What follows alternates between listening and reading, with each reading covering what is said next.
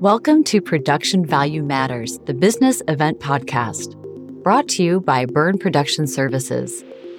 Here, we explore the different ways business events can bring value to your organization, the latest technological advances in the event space, as well as providing you with actionable strategies to make a business event a success. Let's create an exceptional event experience. Welcome to another episode of Production Value Matters, the business event podcast. Today, I have the absolute privilege of welcoming Liz Lathan, a trailblazer in the domain of event marketing and community building. Liz is the co-founder and chief marketing officer for the Community Factory, where she has pioneered the community as a service model, fostering a new era of engagement and connection in the B2B event landscape. With a rich career spanning over 2 decades, Liz has transitioned from orchestrating traditional corporate events to creating vibrant, community-centric experiences. She's also the chief community officer at Ichi Community and Team CMO, extending her expertise in cultivating communities that drive authentic human-to-human connections. Her passion resonates through her innovative approach, notably the Spontaneous Think Tank, and her influential roles at Hot and IBM. As an author, she's shared her wisdom in books such as The Age of the Conversation Cookbook and Eyebrows Up, providing a roadmap for meaningful engagement in a modern event sphere. Liz's journey embodies a blend of creativity, strategic acumen, and a relentless pursuit of crafting events that go beyond the norm, nurturing a sense of community and shared experiences. That was a very long introduction, so please welcome Liz. Great to see you. I'm so excited to be here. That was fun. I like how you specifically say 2 decades of experience. It's not like saying she's old and has been doing this crap for 20 years. So that was really nice of you. Thank you. Yeah, that's fine. When people ask me, how long I've been in this industry, I always make the joke that, I had hair at the beginning. Great. Hi, I'm a dinosaur. Nice to meet you. Yeah, exactly. So look, your journey from transitioning to creating traditional corporate events to pioneering CaaS or community as a service model is quite remarkable. Could you share with us the genesis of this transition and the core principles that underpin that model at the Community Factory? Yeah, I think that it just comes from a history of being a seeker. I am an only child, and so I've never really felt like I fit in anywhere. And so when you don't fit in, you create environments for other people and hope that they will fit in, right? So it's like, if I can't get into the right group, I can at least watch other people get into it. And so I think that my whole career creating events was these beautiful programs with amazing AV and high value production and all of these boxes that were gorgeous for people to go in. And then it's up to the people once they get in there to figure it out for themselves. And it turns out I'm not alone in my inability to fit into things. Despite being an extrovert and despite loving being around people, I still am the most awkward when I'm in a large room with lots of people holding a glass of wine and really loud music and trying to break into a group, and it's not just me. So over the course of 20 years of creating these events and watching everyone else have the same problems I have, we started to kind of figure out, actually, it's facilitated networking that people really need. So when you break it down, community building, community is not a place, it's not a platform, it's not a thing. Community is the way people embrace you when you go somewhere. So that's what we work on now, is helping people design experiences that create the feeling of community for participants. Because business is personal. And if you can help people create those connections, then it's going to go a lot further. And so how do you see this model reshaping the narrative around events and community and building a business landscape? So, I think that it's not changing or reshaping anything. I think that we just went so far to the right of content is king and everything is about content. And I spent 10 years at Dell and years at IBM and other corporations. And we have so many internal stakeholders that we have to be beholden to, from sponsors to executives to what we always called our parade of presidents, who all want to get on and talk about the features and things that are happening. But the people aren't really there for that. They can get that online. They're there for the other people and to actually meet those people there on stage and to meet with the subject matter experts and other people who've had success. And so I think the shift is to just bring it back to the olden days when you went to events to meet the people. So if we can help design programs that are going to allow you to do your sit and get content, but put in the moments where the people can actually talk about it, then I think we get the balance right again. So in that community model, as you said, like the old, I don't want to personify everything as the old way, but certainly there is a growing resistance to the content heavy conference and the speak at and the speak and present. And so are you seeing better attendance? Are you seeing better retention of an audience through these community building events rather than the traditional content is king model? Yeah, and I don't want to vilify content. I think that people are still going to events to get it. Like you want to be in the room when Apple announces their new thing. I was there when that happened, right? But I think that when you create the content and have your own presenters bring the people together or have the ability to do a workshop afterwards or help people solve a problem together, then that's when people are recognizing that they're feeling something right with the content. I went to an event last year. I think Site Midwest put it on, and they did this beautiful job of creating the keynote room into little living room spaces. Port had the furniture all set up into these living rooms, and their keynote speaker had great content to share and then ask the people in the little living rooms to talk about it and to solve a problem together. And so it was a really great way to do your sit and get, but engage people without the engagement being, now look on your phone and answer this poll question, because that just pulls people out of it. Everything should be much more incorporated into the human conversation piece. I think it's very easy to do. It's not very easy to sell up.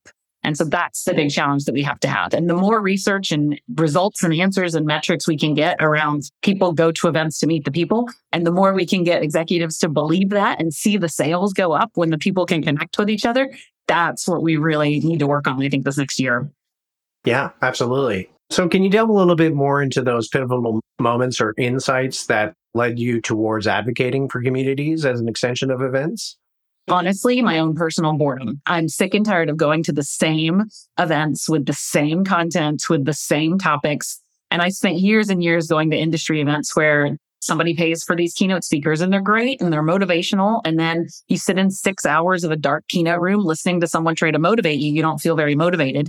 And then at the end of the day, you go into some sort of networking thing where the music's too loud and you have to try to, read name badges and see if people are of value to you. But there's no content connection for those people. You have to start with their really surface level introductions. And so we just thought it was all messed up.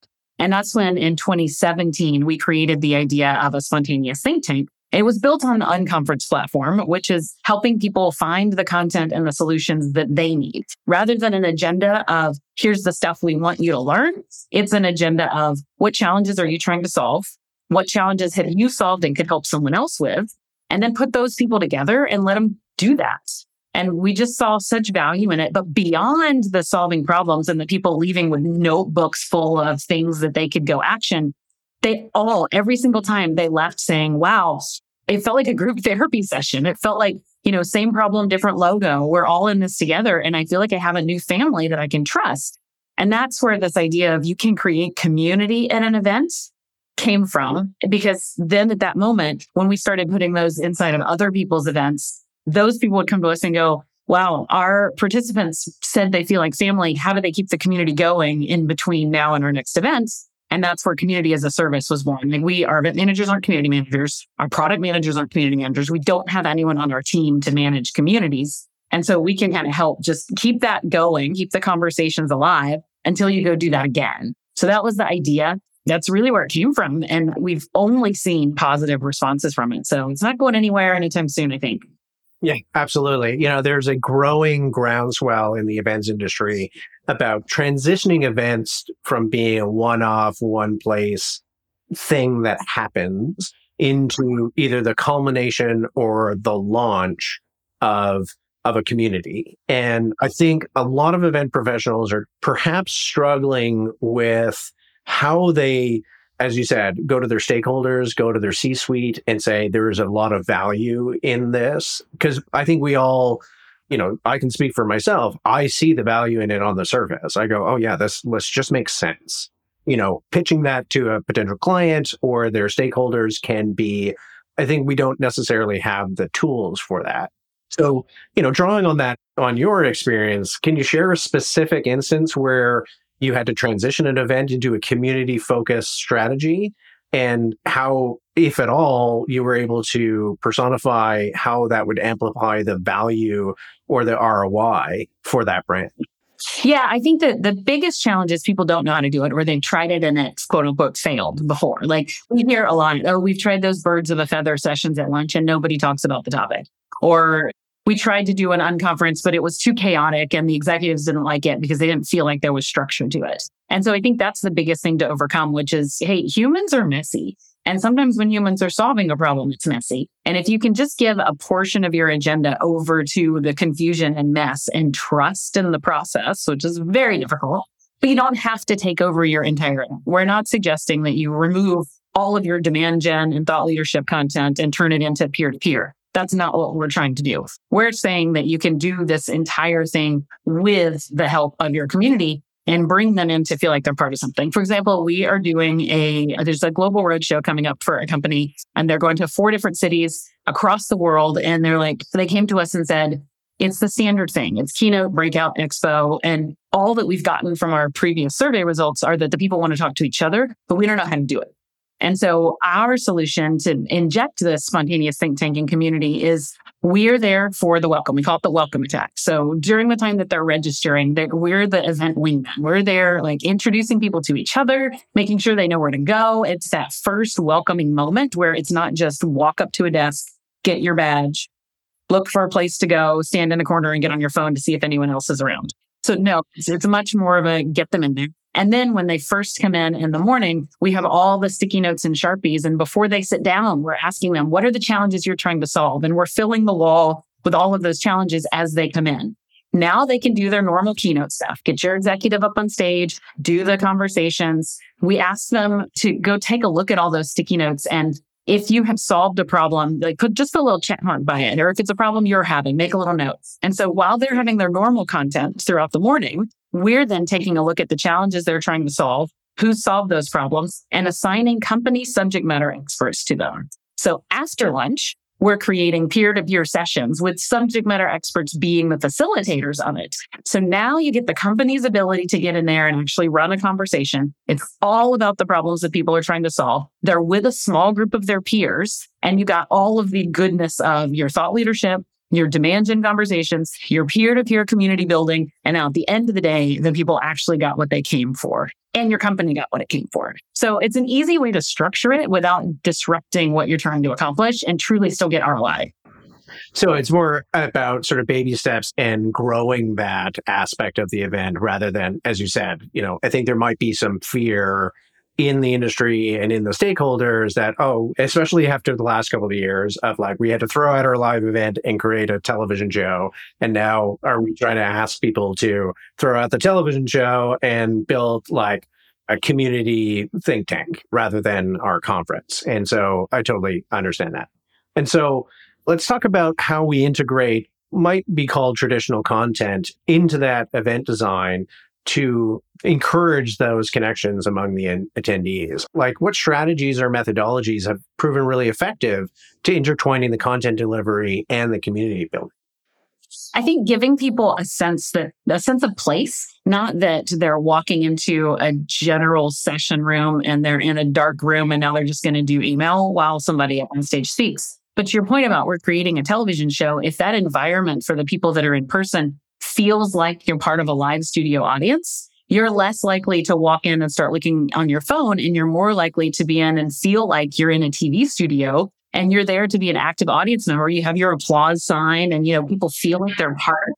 There's those little things from a production value change the audience experience. And of course, now you're creating content that you're recording or live streaming that feels like it was optimized for a digital audience and not just some dude on stage with a PowerPoint. It actually brings people together in a very different way without it having to be peer-to-peer conversation. It's the same content. You're just delivering it a little bit differently. It makes the people feel like they got access to something really super cool. So then further on to that, there's a note that you gave in prep for this episode about the question is the keynote the villain? Was one of the questions. And so, keynotes have traditionally been that pivotal part of many events. Given this approach towards event community building, how do you envision the evolution of keynotes to not be the villain and fostering that community and engagement among the attendees? I think every keynoter's biggest fear is the sphere in Las Vegas.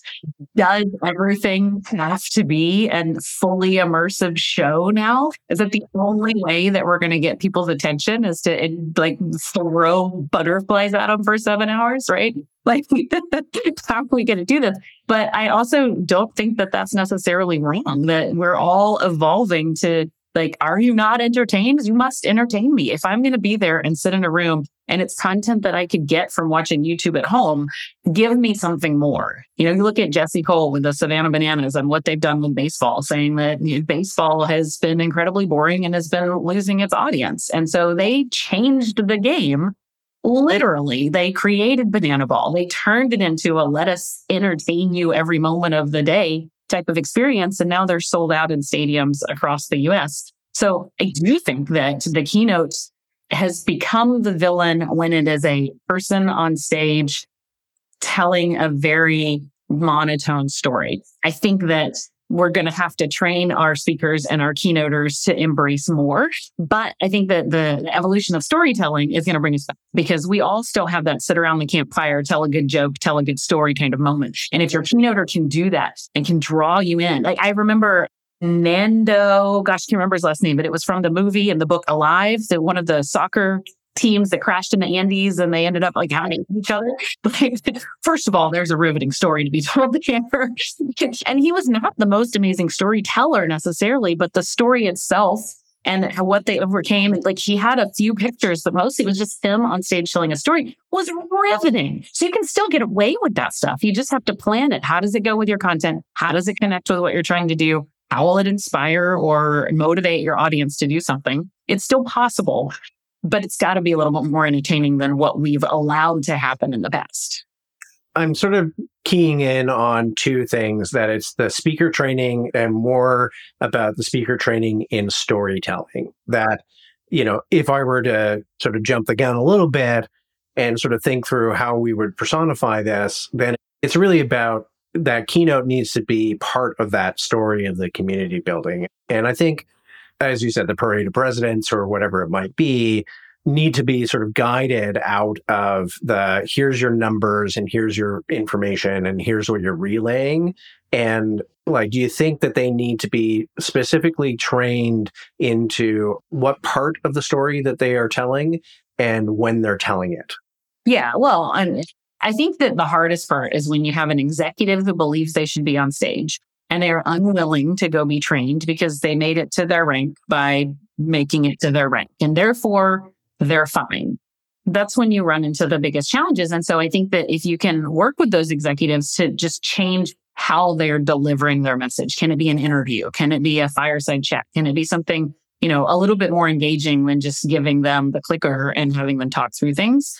But at the same time, knowing your audience and knowing why you're there. If it's an internal sales meeting and the executive needs to share content and it's more like a training, it really doesn't have to be riveting. The content just needs to be able to be delivered in a way that the sales team is going to be motivated by it, So again, is the keynote the villain? I think that the formats we're choosing and the delivery methods we're choosing have become the villain because we've moved into this, oh my gosh, we had no events for 3 years to I have 72 events in the next 45 days. And I just need to get through the checklist. Did you turn in your slides? No. Well, we'll bring your slides and plug it in when you get there. And so it's turned into this fast pace where we're not stopping to think about it anymore. And we just need to hit pause, I think, for 2024 and go back to why are we doing it?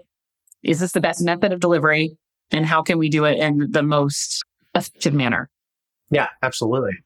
So talking about the audience and the attendees for a second, like how have these innovations been received by attendees and stakeholders? And what impact have they had on the data and the feedback you're getting from events? What I think is funny.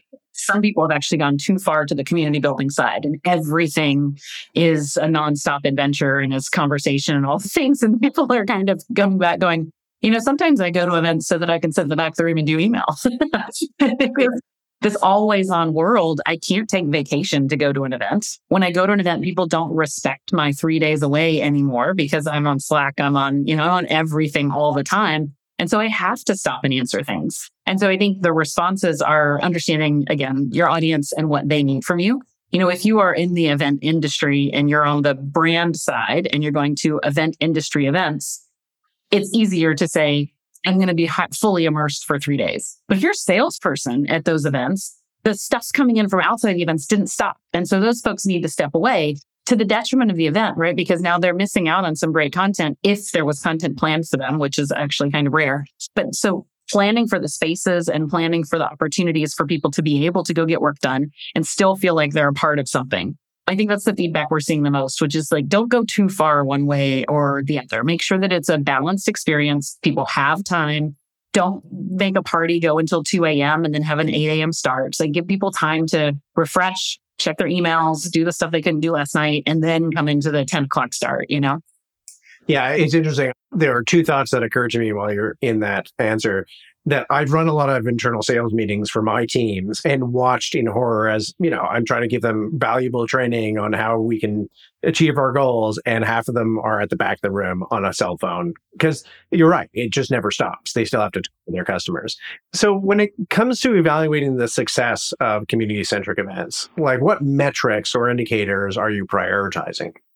It's the connections and the follow-up and the willingness of the people you've met to pick up the phone when you call them. Because it's very different, to call somebody after a webinar and it feels still like a cold call. I saw that you joined our webinar and you answered 3 poll questions, right? Like versus, oh my gosh, you were having so much fun at that party. I did not want to interrupt you, but I could tell that you loved that moment when the whole group got rickrolled. Rick Astley you, but I do want to talk, there are these things that the shared experiences that you can create that open that door. And so I think it's not conversion, but it's almost response rate that you get after having a shared experience is a really extremely valuable metric, especially when you're putting salespeople together with people that are prospects. Yeah, absolutely. It's a challenge that I think no matter what we're doing in this industry, that we are always challenged with proving the value. And so that's why I asked that question of those specific metrics, because eventually to help with what we were talking about earlier in, convincing the C-suite and the stakeholders, it is that bit of data. And it's interesting, the response rate, because I think that is a really key metric that if there's a marketing effort or a sales effort or it has a business objective, it will always live and die on moving some kind of needle. And that response metric is, I think, hugely valuable because, before we did this, like nobody would pick up the phone when we did a follow-up call, but now 50 people did. And so there's the truth, right? I think that's amazing. And that's why in 2021, we did this research study when I was at Hot. We called it return on emotion. And it was like, how do you define what needs to happen at the event in order to create connection amongst the participants? And between, we studied 3 cohorts. It was participant to sponsor, participant to participant, and participant to event host.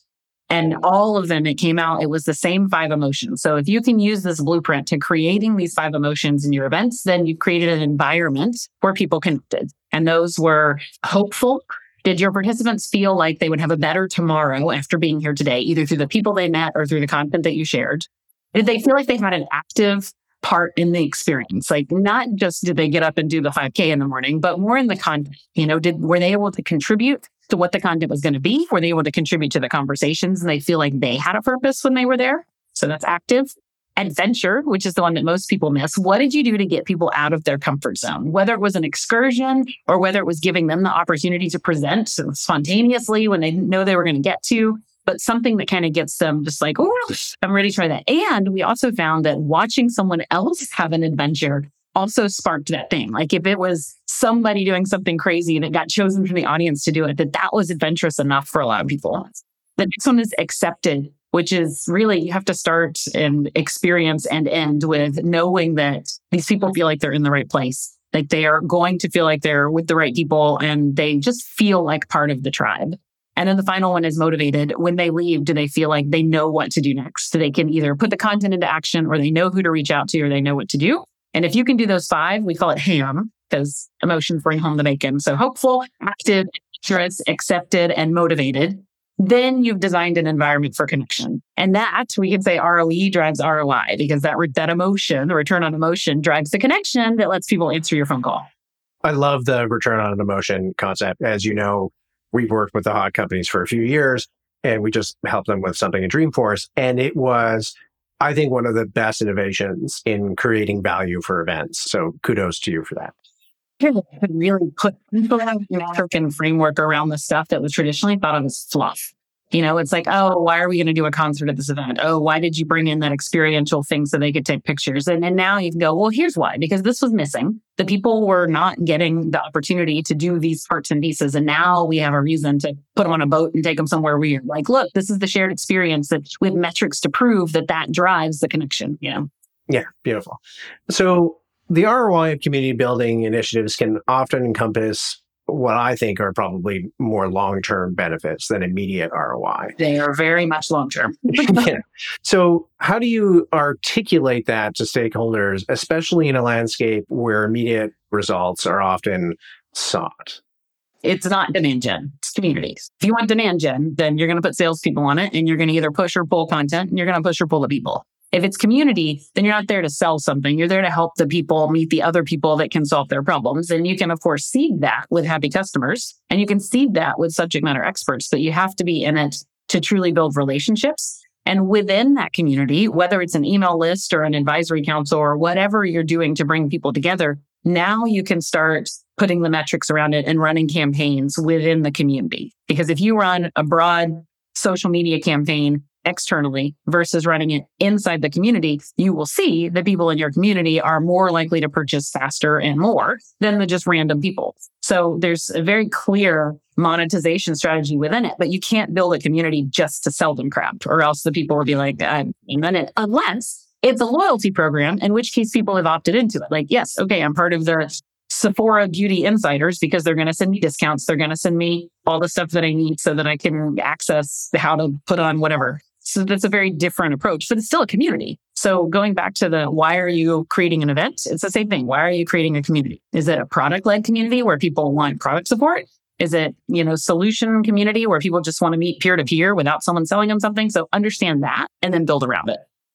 Yeah, so I just want to sort of wrap up into thinking about the longer term strategy of community building. And you sort of touched it in this last answer.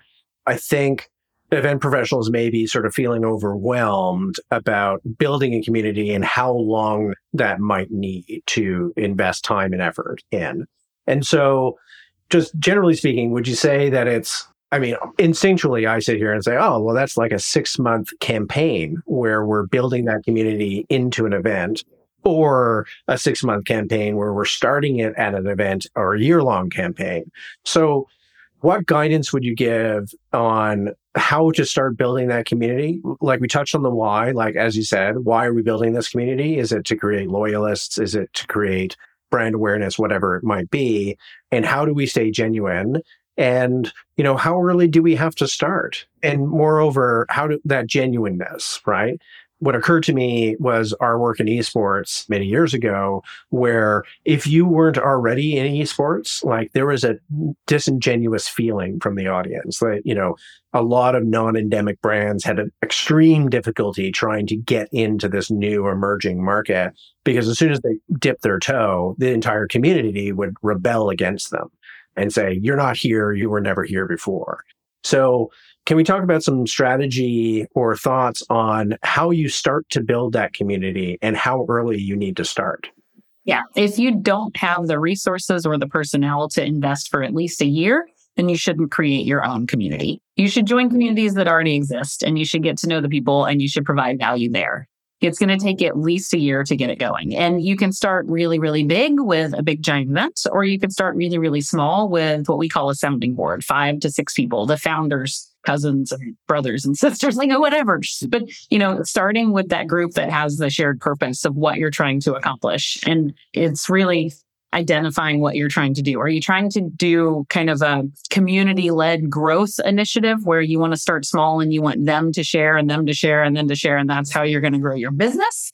Or do you have a bunch of people that are already passionate about a challenge or a product or something that you're bringing together to go do something with it? So you have to identify that.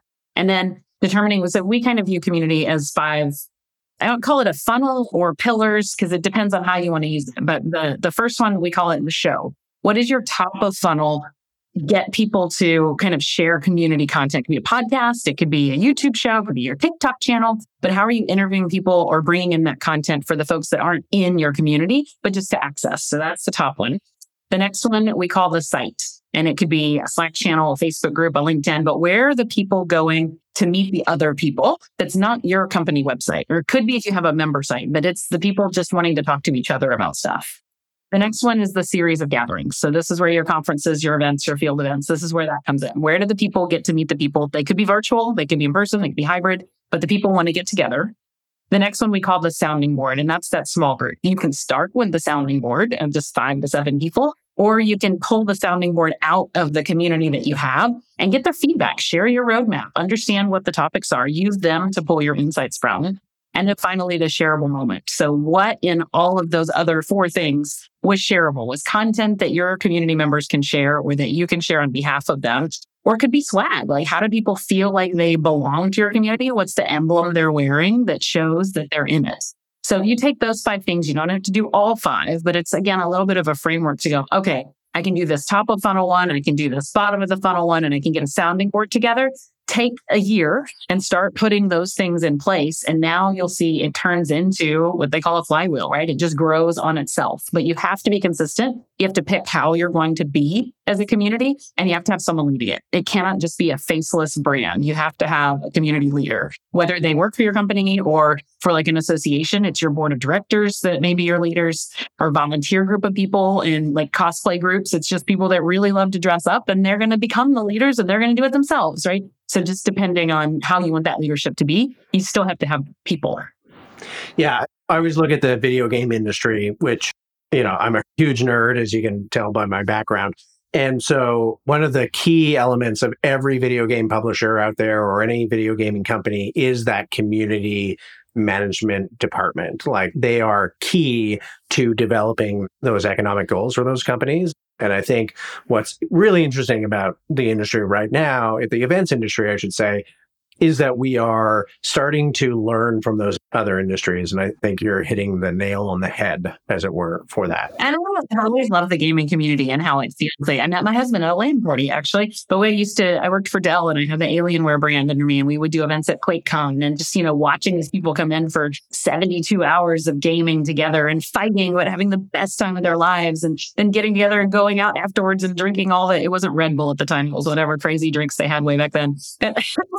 But just watching the gel, and now you see that same thing happening on Twitch. And the creators who are growing such an amazing following on Twitch and becoming esports superstars. And, you can definitely take lessons learned from how they are growing without having to be in person, and then injecting those in-person moments together that grows it even more with a kind of a digital scale. And I think that we can do that more in B2B, and we're not tapping into that quite yet. Yeah, absolutely.